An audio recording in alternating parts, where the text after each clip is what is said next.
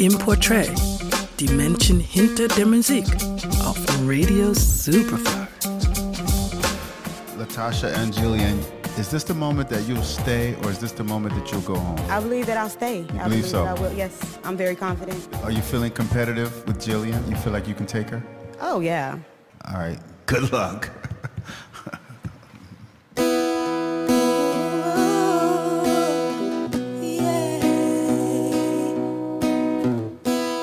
I've been sitting here staring at the clock on the wall.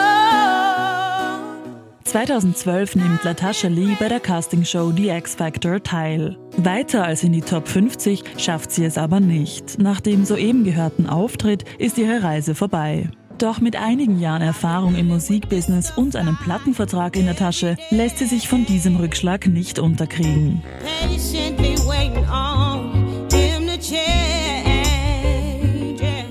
Denn es war bereits einige Jahre zuvor, als der Universal Music Produzent Sally Williams auf LaTasha aufmerksam wird. Und die damals 20-Jährige wusste genau, was sie will.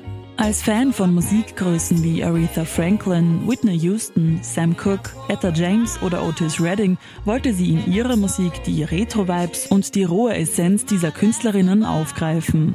Das scheint Williams gefallen zu haben. 2006 unterschreibt LaTasha einen Vertrag bei seiner Produktionsfirma Carnival Beats.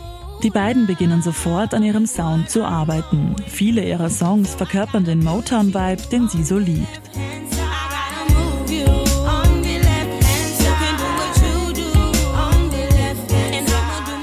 Trotz ihrer nicht so erfolgreichen Teilnahme bei The X Factor nutzt sie die mediale Aufmerksamkeit. 2013 veröffentlicht sie gemeinsam mit ihrer Band The Black Ties ihr Debütalbum. Mit ihrem rauen, souligen, zeitlosen Sound lädt die Sängerin uns mit jedem ihrer Lieder auf eine Zeitreise in die Vergangenheit ein.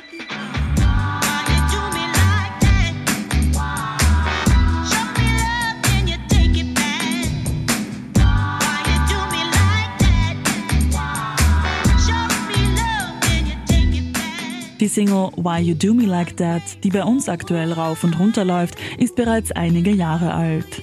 Ihre neueste Veröffentlichung I Don't Want You klingt wie gewohnt ebenso zeitlos und modern zugleich.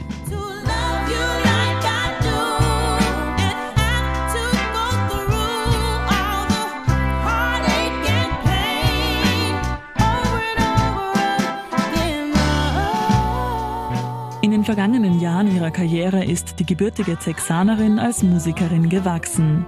Ihrem Sound ist LaTasha Lee aber immer treu geblieben. Lucia Scapazetti aus dem Superfly-Studio.